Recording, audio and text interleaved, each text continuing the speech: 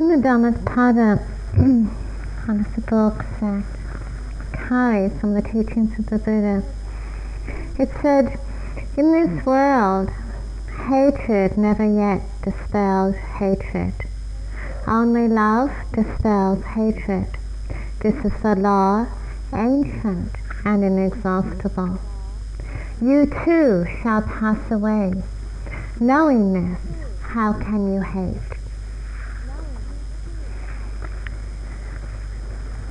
Loving kindness, I feel, is a way of being, a spirit of being, which is actually very crucial to not only our own well-being, but to the well-being of our planet, our communities, our relationships, and ourselves. I think it would be a great error to think of loving kindness in terms of being some luxury that we offer to ourselves at a certain point. It seems much more to me that loving kindness is actually a spirit which is rather essential to us. Loving kindness is the greatest of human arts. Learning how to cultivate our heart, learning how to live in a spirit of impeccability and generosity. In so many ways, it is much simpler to live in a spirit of loving kindness than it is to live in a spirit of anger or hatred.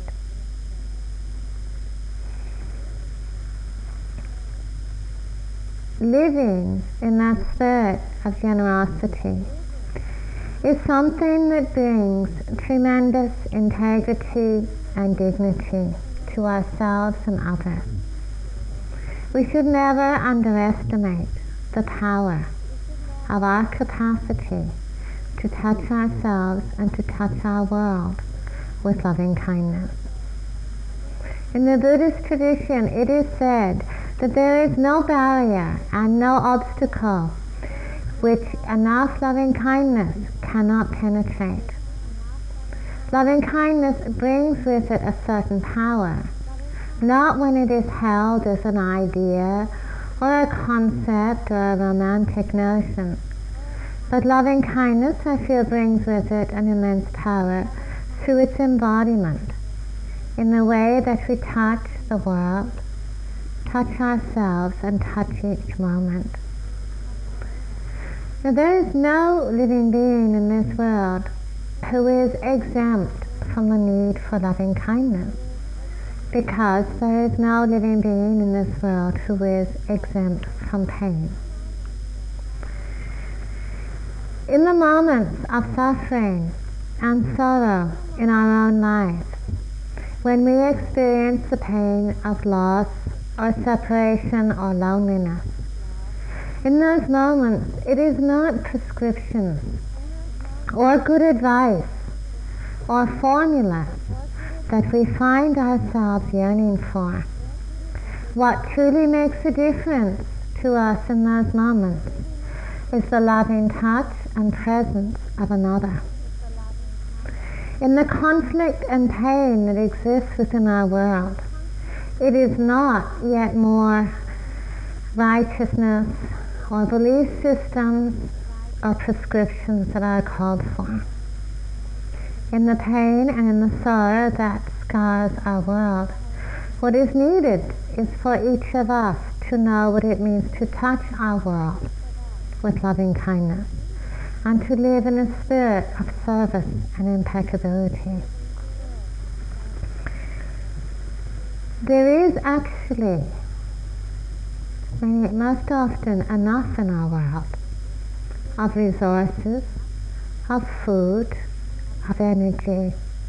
What there isn't sufficient of is a spirit of generosity and care, where we learn to live with each other in a way where we respect the dignity and integrity of all life. When we think of our own life, what it feels like to live with anger, or what it feels like to be filled with hatred or alienation. All of us perhaps have had these moments in our lives, and we know that those moments are sometimes moments of great darkness, moments which are truly prisons, where the heart is imprisoned. All that we see in those moments of darkness is shadows, the shadows of ourselves, the shadows in another person. In those moments where we feel imprisoned by anger or alienation, forgiveness and understanding and compassion and friendliness, they tend to be drowned out or forgotten in the power of our ill will. If we think of our own lives, those moments when we truly feel bonded and connected with nature, with another person, even with ourselves.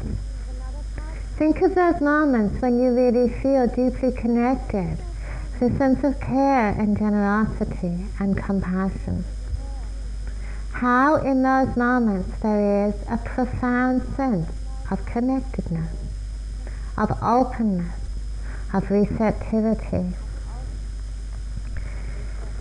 Think of the moments when we have been sunk ourselves in pain or rejection, and what it has meant to us to receive the loving care and support of another person. And think too of those moments when you have been able to touch another person who is in sorrow with the simplicity of your own care and your own warmth. These are the moments, these moments of being able to touch and be touched. These are the moments when so many barriers and so many walls of separation begin to dissolve. They are profound moments. In a way, those are the moments when we drop so many of the props of our identities, our histories, our credentials, our possessions, our identities.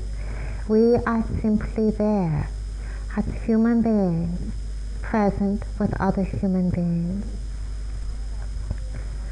Our lives and our experience are a microcosmic view of the lives and the experience of all living beings. From the smallest creature to the most powerful person, fear and hatred and division causes pain and alienation. Care, compassion, and loving kindness heals. These are almost universal laws. When we are able to step a little bit outside of our separate selves, or even to let go a little bit of our holding on to our sense of I, my individuality. Sometimes in those moments we are really able to let go also of some of the dramas and the details of our personal stories, and we come to know the universality of all stories, the story of life.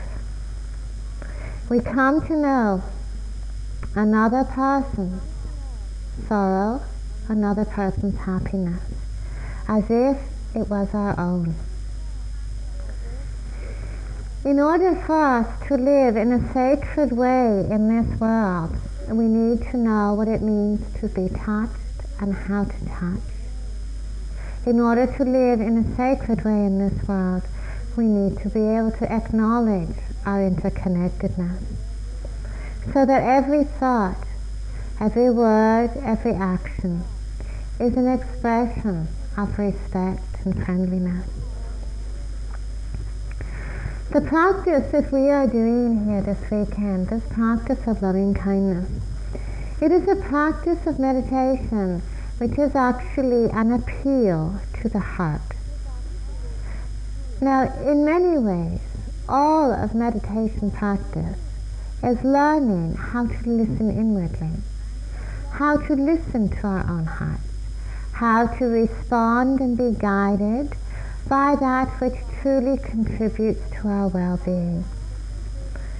Now this practice we are doing here of loving kindness, it really is an invitation to us to reconnect again and again to what is fundamental to our well-being, what is fundamental to the well-being of our world.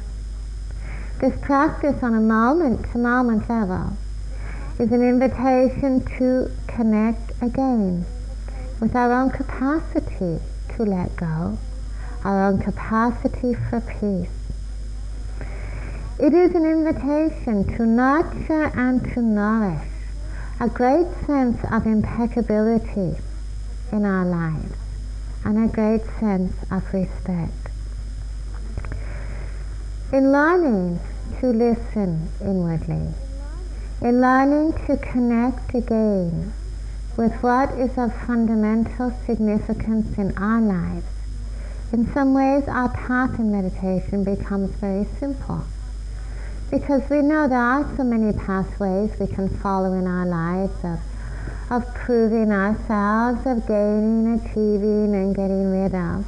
And it's not to say that all of these pathways are irrelevant, but we are truly lost in any pathway unless we know how to listen to ourselves and how to respect and care for our well-being.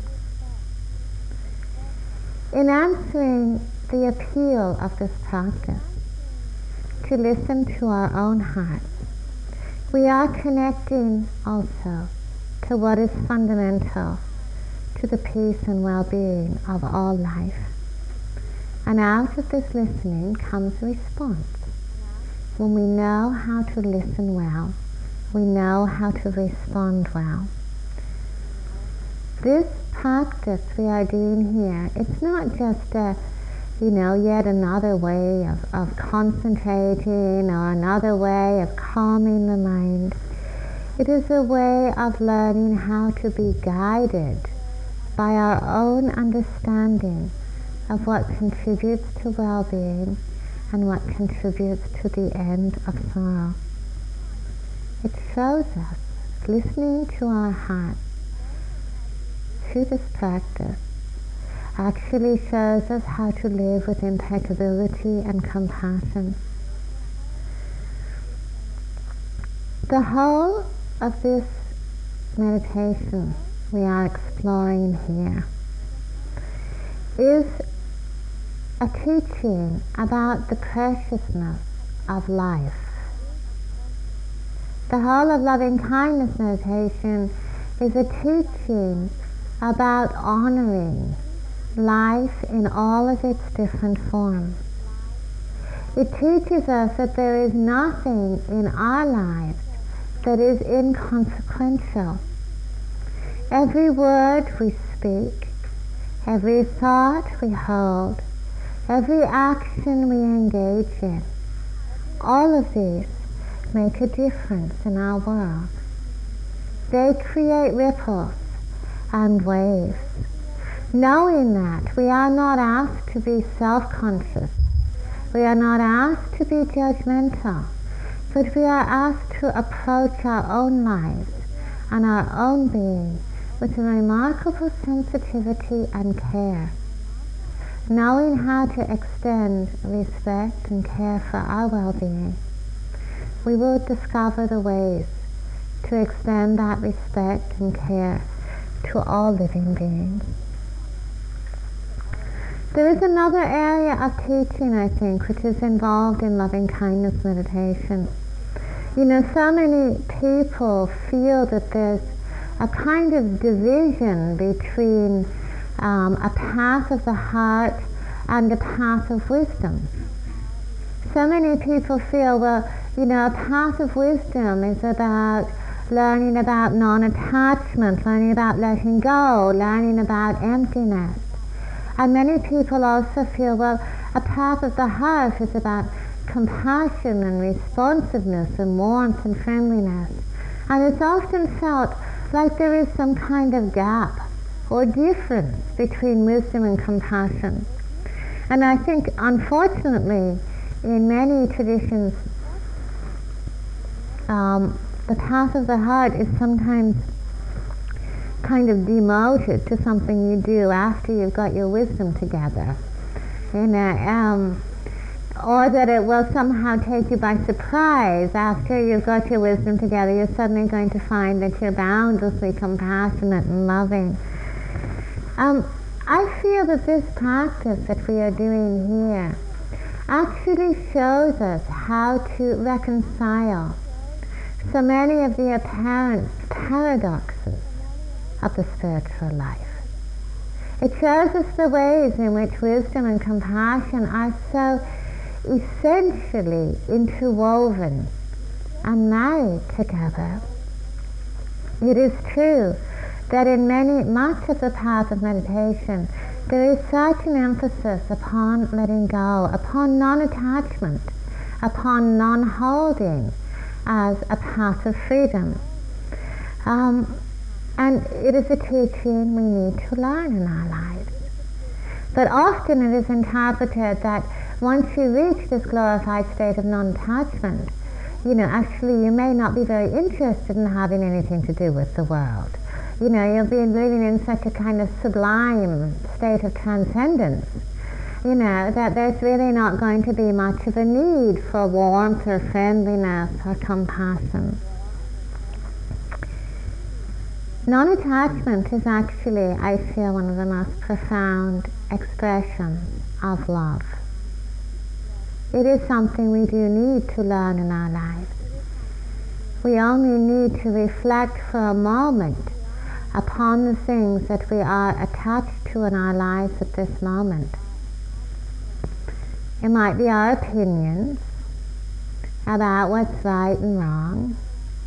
We might be attached to our identities, our sense of who we are. We might be very attached to other people, or to a belief system, or to a philosophy. There are so many things that we have the potential to be attached to. Just to think of one of them and how it affects us in our lives. How often we are sometimes even tempted to call this attachment love, but actually this attachment is often simply divisive. It's holding, wanting for myself, wanting to protect, needing to defend. How often all of that needing and wanting to maintain, wanting to protect, wanting to defend, that's not love, that's fear. It is not love, it's fear. And how often in that fear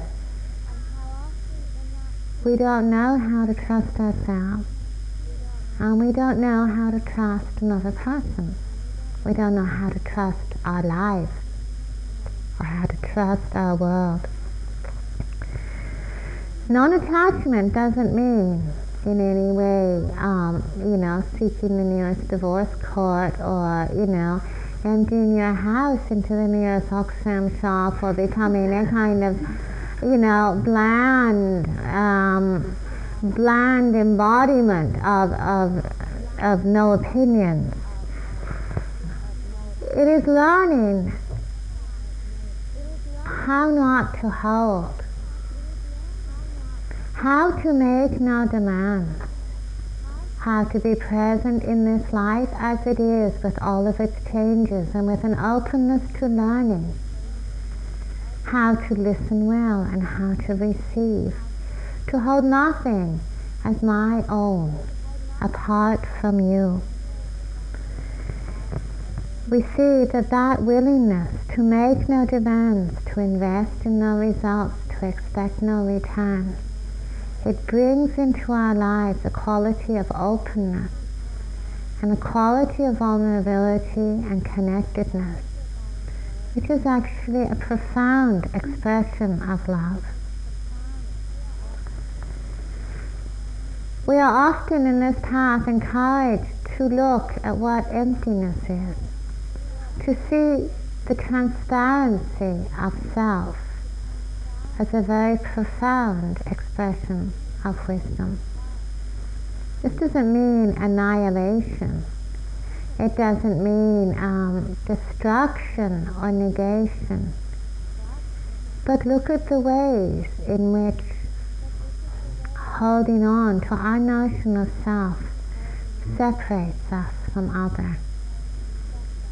How often we feel apart or opposed, afraid of or challenging of the many selves that we encounter in our world. What would it mean if we didn't hold anywhere? What would it mean if we didn't protect and identify and say, this is what I am? The openness to learning that would come into our lives. And perhaps we would have the humility to see that, in that the many people who surround us in our world are really no other than ourselves in a different form. So when we look into the face of another person, if we look carefully, if we look clearly, we do see ourselves in a different form. We really understand in that what really enhances our well-being and freedom enhances the well-being and freedom of another.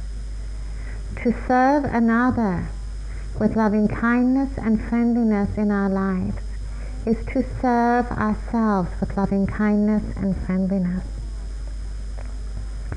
Learning how to let go in our lives. This is not a punishment, it's a gift of compassion to ourselves and to our world. I never actually met anybody who would describe grasping as fun. Mostly, if you look at any experience of grasping, of identification, this hurts. It is painful. Letting go is an act of compassion, a gift of compassion for ourselves and for our world. It is what enables us to step out of the prisons of rejection and anger and division.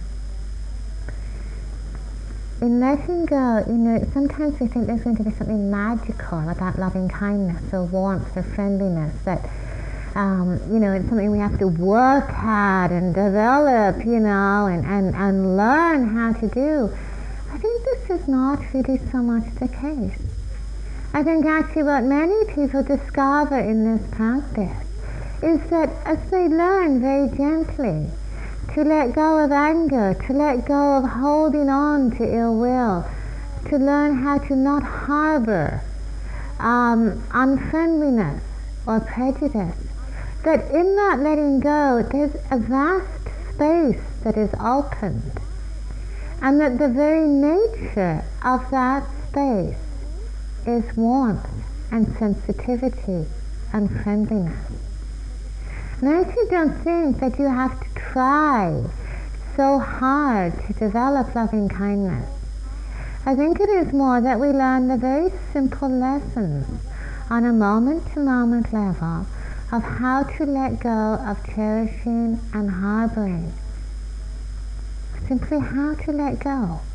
And in that letting go, there is an enormous space within ourselves. So I mentioned yesterday evening, metta is translated to mean a boundless loving kindness and friendliness towards all beings. Now, I think for many people this sounds like a really good idea. But it also, for many people actually, once the mind gets busy with it, it starts to sound really impossible. It actually starts to sound really impossible. Very removed from our lives and very removed from who we are. Loving kindness is sometimes described as boundless, as unexclusive, as all-embracing and impartial. An impartial, all-embracing friendliness that accommodates all of life. Sometimes loving kindness is described as the natural radiance and goodness of our own hearts that extends itself in a friendliness that makes no distinctions between friends and enemies, between allies and adversaries, that makes no distinction between what is worthy and unworthy, high and low, known or unknown. There is no preference and no prejudice, but that boundless loving kindness seeks only to foster and enhance the well-being of all life and to protect all life from harm. As I mentioned yesterday evening, that friendliness, that warmth, and that honoring of life is likened to the relationship a mother would have to an only much beloved child.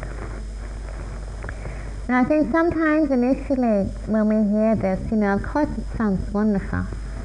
But then we also find that our minds have a certain amount at times of resistance and opinions about it.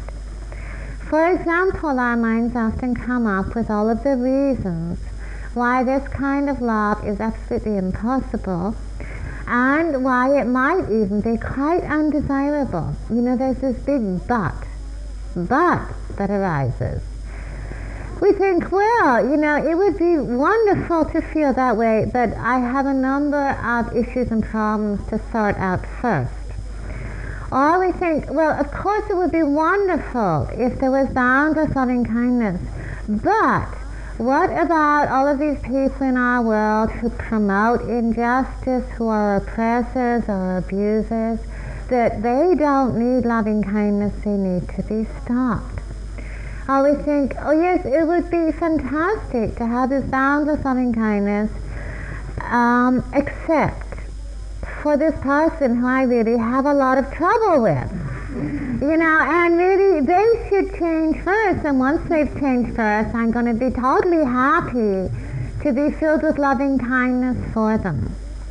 There's that wonderful Buddhist story about a nun in a monastery who for a very long time was able to be in solitude in the monastery, and her practice was really the practice of loving kindness and compassion. And she had this wonderful altar with Kuan Yin on it, the deity of compassion, and every day she would sit before her altar and recite sutras of loving kindness and light incense and do prostrations. And all was wonderful until, of course, the new nun moved in, who happened to be a totally irritating type person, who didn't respect her practice, who made a lot of noise, who was kind of greedy. And so, the first nun decided, well, this is all very well, but this person is getting in the way of my loving kindness meditation. Therefore, I am not going to share my meditation with her, nor the merit from my meditation. And so in order to punish this most intrusive person, the first nun, she made a funnel, so that when she lit her incense, all of the smoke wouldn't be shared with this other nun, but rather the smoke from her incense would only go to her Kuan Yin deity, and she could keep it apart. Of course, her deity, subjected to all of this intense incense smoke, turned completely black. We need to be aware that many of our buts are really describing our areas of holding. It's useful to look at the buts that arise within ourselves. If we were to pose the possibility to ourselves that we were intending to live with a boundless loving kindness for all life, including ourselves, to listen to the buts that arise, because these buts often tell us about where we are holding, where we are clinging. Now, in practicing loving kindness meditation, we are not asked to suppress the buts that arise, or to bypass our objections, or to try and dismiss them. We are asked to listen well, and to really ask, what kind of pathway do we wish to walk in our lives? To really ask ourselves whether many of our thoughts do not actually confine us in many ways to a pathway of sorrow and alienation, and to really ask whether that kind of commitment, that intention to rest in loving kindness, whether that doesn't open to us the possibility of traveling a pathway of healing and connectedness, and to really know that there's not an ideal time in our life for that pathway to begin. Sometimes we think, well, there's going to be a better moment to do this. Once I've, told this person I dislike what I think about them, or, once I've been in therapy for a few years, or, once I've done a lot more meditation, it's going to be a better moment, I'm sure. To cultivate that intention, that wholehearted intention to live with loving kindness. There may actually not be a better moment to be awake. There may actually not be a better moment to cultivate and nurture that commitment.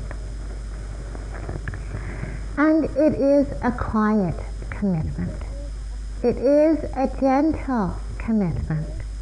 Nurturing loving kindness, it doesn't mean, it doesn't mean some romantic notion, of sainthood. That from now on our lips are going to be sealed whenever we object to something, and never again will we offer criticism to anyone. It doesn't mean that. And having that commitment to loving kindness, it doesn't mean that, suddenly we must strive and achieve and attain and have no other thought but developing loving kindness meditation. It is not what it's about. This is not a pursuit of some notion of saintliness or perfection. Our path of loving kindness, can only begin where we are and within who we are, not in some other place. Our path of loving kindness begins actually within the very resistances we may judge. Our path of loving kindness begins within the feelings of dullness or indifference or holding. Our path of loving kindness begins within those relationships where we struggle. It does take a certain amount of faith and trust to nurture this practice. And although our minds might say, well, there's nothing logical about loving kindness meditation, there's never going to be a moment in the world where all beings are free from pain or live in peace. And our minds may go over this rationale, there's nothing logical. But in my understanding, there is nothing logical about hatred. There is nothing truly logical about ill will or division. And it is far more a question of which pathway we choose to follow in our lives. A pathway of healing or a pathway of disconnection. Our loving kindness embraces our own moments of struggle, our own moments of judgment, our own moments of anger. The point of this practice is that it can accommodate all things. It is powerful enough to welcome all things. It is not always an easy practice, this practice. There is much that is asked of us to sustain a connection with an open heart. And there is no doubt that this practice challenges many of our most deeply held patterns of conditioning. When we do this practice in a sustained way, and if you choose to do more of it in your life, you really see the way in which this practice of loving kindness acts as a kind of mirror for ourselves, because we become increasingly aware of the ways in which we might disconnect or close down.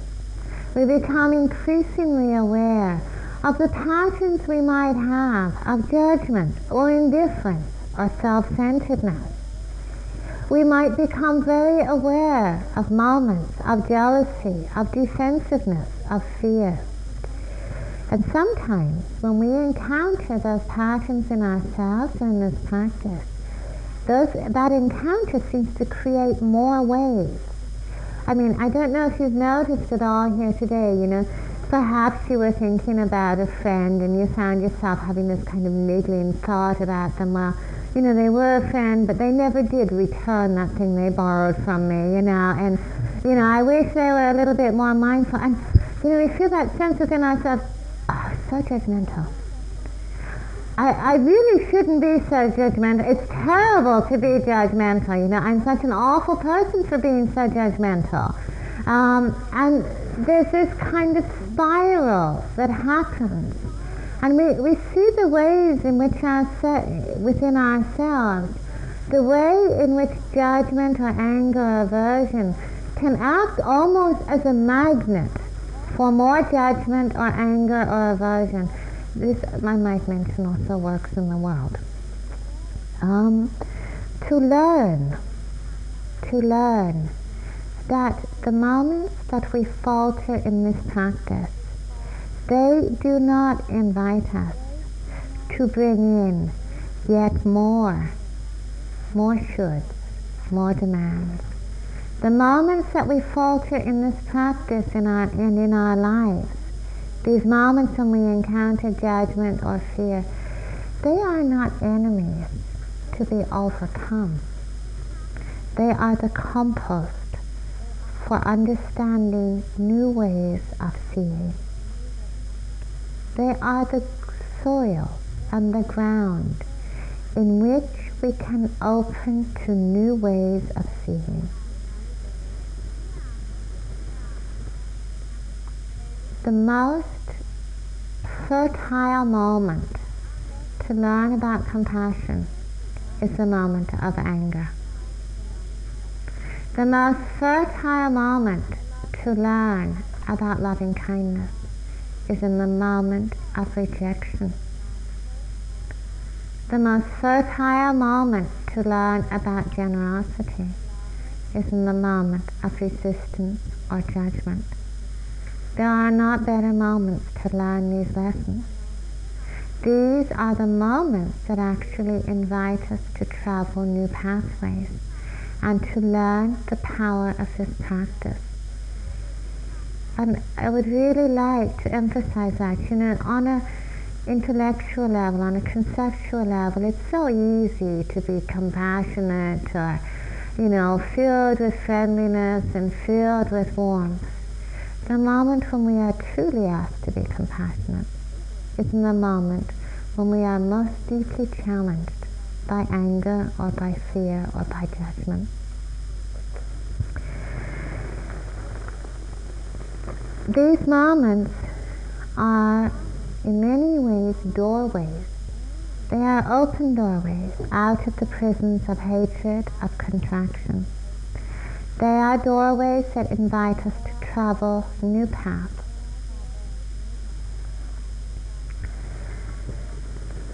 One of the qualities we are asked to cultivate in developing the practice of loving kindness is the quality of forgiveness. Forgiveness is the basis of beginning anew in all of our relationships. Our relationship with ourselves and our relationship with others. Forgiveness is certainly crucial to deepening in loving kindness. We may very well in our lives have been hurt by another, been judged, been rejected, been alienated by another. We may very well in our lives have been condemned by another, in thought, in word, and in action. so many times the result of our rejection, of feeling hurt, is to create an image. Create an image of ourselves, create an image of those who have rejected us. And in creating that image, to cast that other person out of our heart. Sometimes we want to hurt another person in return. We may ourselves have done or said something or many things which have caused sorrow to another person. We may have done or said things that we regret or that we feel ashamed of.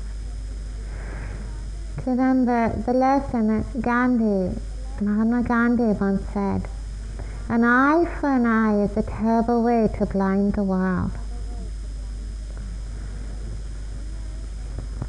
When there is a lack of forgiveness, we harden our hearts. And in holding on to what has already gone by, we are unable to begin anew.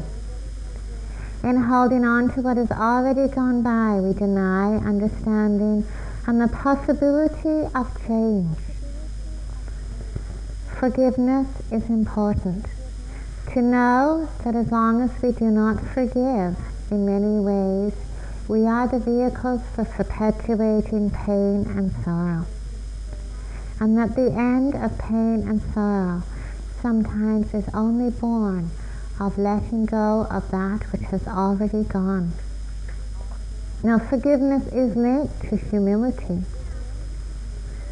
It is easy to condemn, and sometimes there seems to be so much in our world to condemn. It is easy to feel righteous and superior when we are faced with something that is very unskillful or something that we call ignorant. We look at other people in our world, at situations of violence, of destruction, and we say, "I would never do that." To reflect upon the manifold possibilities in our lives. If our lives were different, if we had lived surrounded by hatred, if we had been deprived of love, of care, of sensitivity, who would we be? Anything another person does has possibly been done by us before. Anything we can do or say or feel has been said or felt before. It is easy in highlighting imperfection to lose faith in the goodness and the possibilities of life. On our own journey, we have never stopped learning, and we have never stopped growing. There may be many doors we have to open, and many knots we have to untangle. What allows us to continue with that journey is somewhere we have a faith in our own possibilities. The greatest gift to another human being, no matter what they have done or said, is to have that faith, to extend that same faith in their possibilities, to learn, to grow, to open. There's a wonderful saying that says, you can put someone out of your house, but never put them out of your heart. To learn how to forgive, to learn how to accept, it requires an immense humility. That willingness to say, "I don't know. I don't know you. I don't even know myself." No matter how many images I might have of you or of myself, none of these images can ever really be a true description of anything at all except the past. To be able to say, "I don't know. I don't even know myself." That's not an expression of ignorance. Sometimes it's an expression of a profound trust in our own possibilities, in the possibilities of another. To really be aware of how acceptance is linked to humility and forgiveness, and about how acceptance is not passive or resignation, about how acceptance is really about not being deceived by images, not being deceived by images, to learn how to rest within that not knowing, no matter how unskillful we have been in the past, no matter how much unkindness we have encountered in our lives. Where do we begin to live with loving kindness? Something else I'd like to read to you from the Dhammapada. It is a conversation. It says, "Look how he abused me and beat me. He threw me down and robbed me. Live with such thoughts and you live in hate. Look how she abused me and beat me, how she threw me down and robbed me. Abandon such thoughts and live in love." This practice we are doing here is really about a change of heart. It's really about a simple change of heart. A commitment to traveling a different pathway in our lives, and a commitment to learning new lessons. The lessons of care and sensitivity. Lessons that are not entirely new to us, but lessons that we need to reclaim, to know their healing power, to know their bonding and connecting power.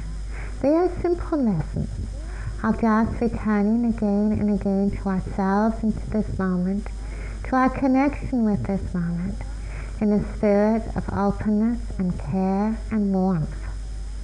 It is sometimes said it is not easy to live with loving kindness. It is far more difficult to live without it. Thank you for listening. To learn how you can support the teachers and Dharma Seed, please visit dharmaseed.org/donate.